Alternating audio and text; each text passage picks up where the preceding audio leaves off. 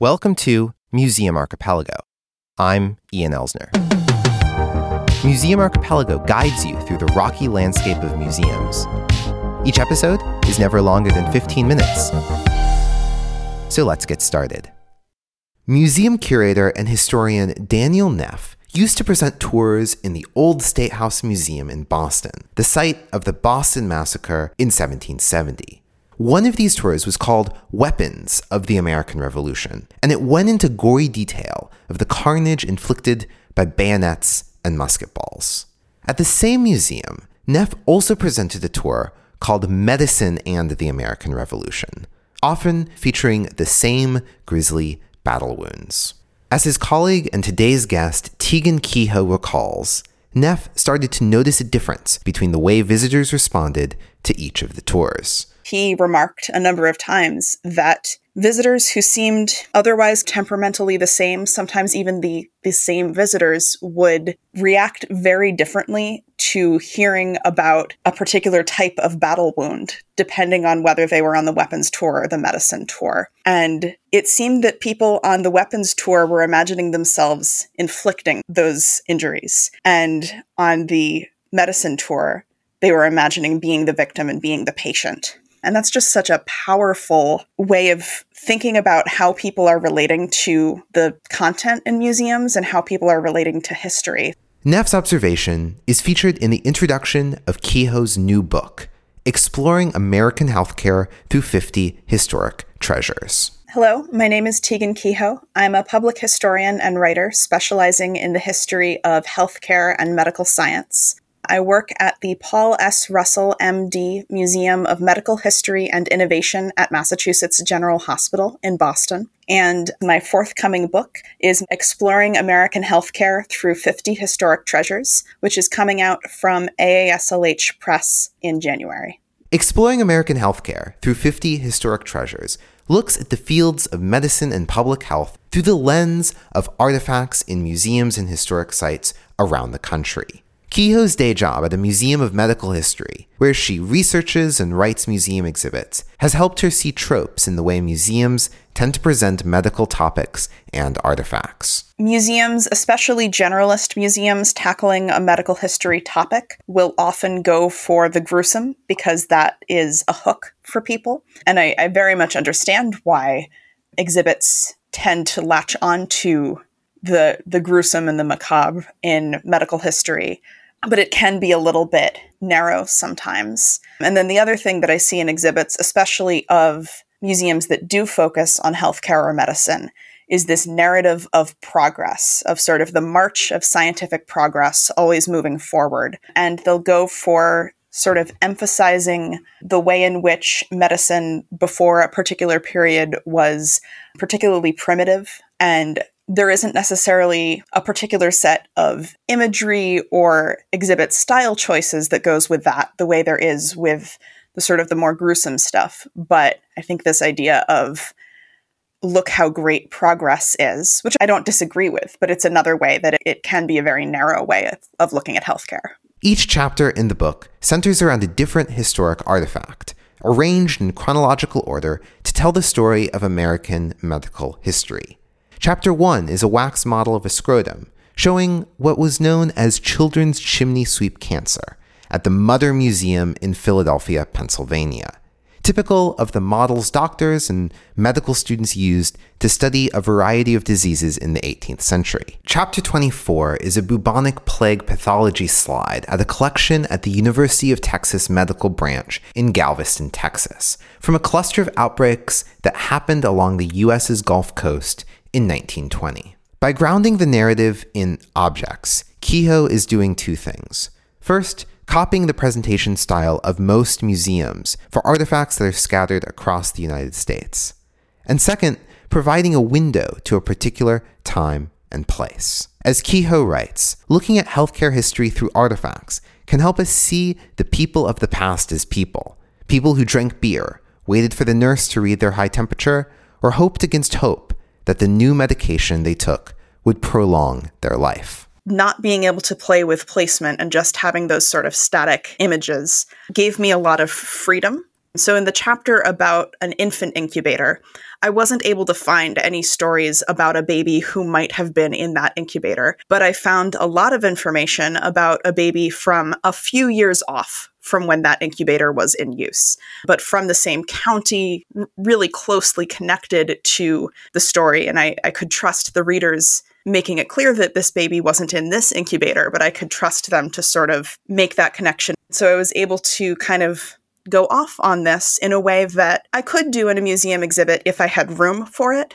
but in a small object label, you wouldn't necessarily be able to. And so I could use that freedom a little bit to get a fuller story. That fuller story, the story of American healthcare, touches on the societal ideas of who was worthy of a lot of care and who was worthy of less care. And these societal ideas go both ways.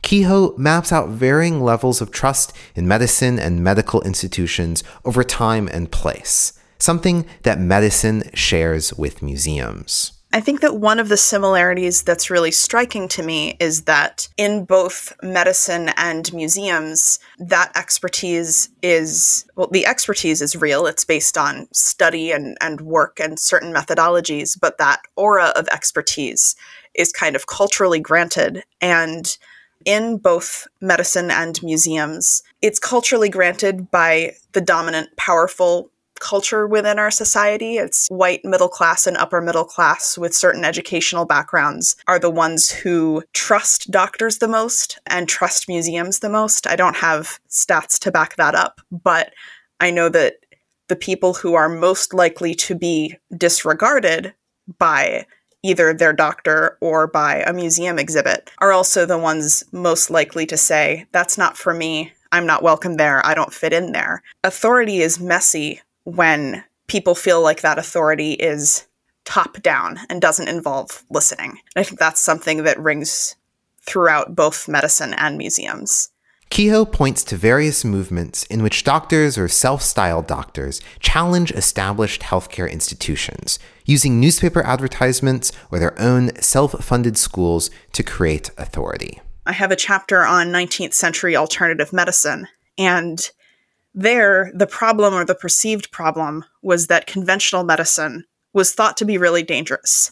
Largely because it was. If this is kind of the 1830s is sort of the era when the chapter begins, a lot of bloodletting, as in cutting someone open and letting them bleed until they were weak, and that was thought to restore balance in the body. But the problem there was an ideological one for patients. Do we go with what doctors are prescribing, or do we go with this street salesman who says that if I take the right herbs, I'll be able to treat myself and I won't need doctors ever again? An artifact from the 20th century is a modified power wheelchair that belonged to activist Ed Roberts, now in the Smithsonian National Museum of American History. I think one of my favorite objects in the book is the power wheelchair that belonged to Ed Roberts, who was one of the biggest pioneers of the disability rights movement and the independent living movement within disability rights. He became disabled as a teenager because of polio. And one of his memories of that experience that he used in talking about his experiences, because he was a very eminent public speaker who campaigned for disability rights, he would talk about a doctor telling his mother within his earshot that she should hope that he dies because if he lived, he would be nothing but a vegetable. And that ended up sort of galvanizing him. But this really disgusting level of prejudice coming from someone who was supposed to be helping him through the huge changes affecting his body at the time.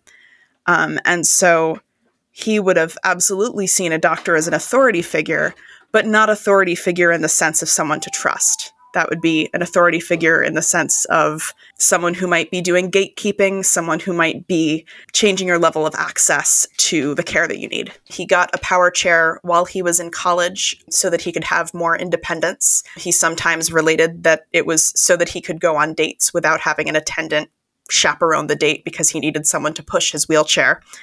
And at first he was told that he couldn't use a power chair because he didn't have the correct range of motion in his hand to be able to use the controls. And he realized that if they installed the controls on his otherwise commercially built wheelchair backwards, that the range of motion he did have in his hand was completely adequate to operate the chair. And so it was a customized chair in that way. One of the last artifacts presented in the book is an ambulance damaged in the September 11th attacks in the collection of the 9/11 Memorial Museum in New York. Like always, the artifact is a jumping off point to a much larger story. In this case, Kehoe details the history of emergency medical services, from transport of the sick during epidemics to battlefield ambulances during the American Civil War. The artifact in this chapter is an ambulance that was on the scene and that was badly damaged after the second tower fell. So the two EMTs who had been in the ambulance, they both survived. They were not in the ambulance at the time that it fell, but they were responding before the second tower fell. And I felt so incredibly lucky that both of them had given oral histories that were publicly available. And so I could read their experiences of that absolutely horrible day and being separated from their work partner for hours with no way to find out whether the other person was alive, and just these absolutely gut-wrenching, heart-wrenching stories. And I think that 9/11 is a perfect example of that as well. As we're always living through history, but that is a moment that everyone understood immediately that it would be historic. The ambulance from 9/11 is an example of an artifact that was collected for a museum soon after it was used. I'm not sure what medical artifacts, if any, were collected after treating the wounded of the Boston Massacre. It won't be long, if it hasn't happened already, that museums will display commercial and homemade masks from the current coronavirus pandemic, along with banners thanking healthcare workers.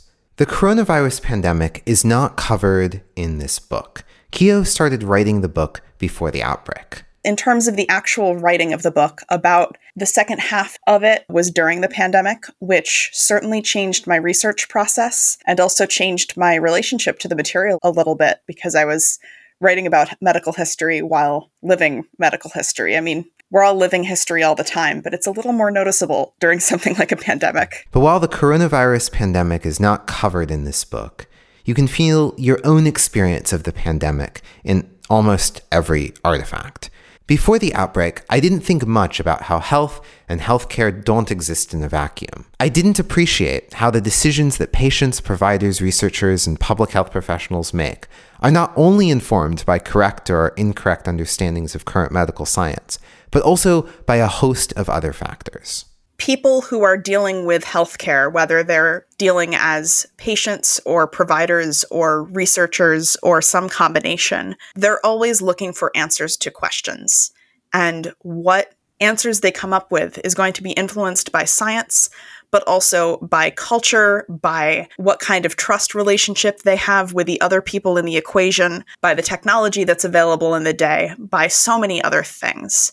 And so when you're able to take a step back and look at kind of the various ways that people are involved with healthcare and with medicine holistically, there are a lot of common themes, but very few are sort of universal. And that idea of everyone's approaching it with questions, and there are a lot of influences that affect their answers, is the kernel that I'm actually confident in saying is universal.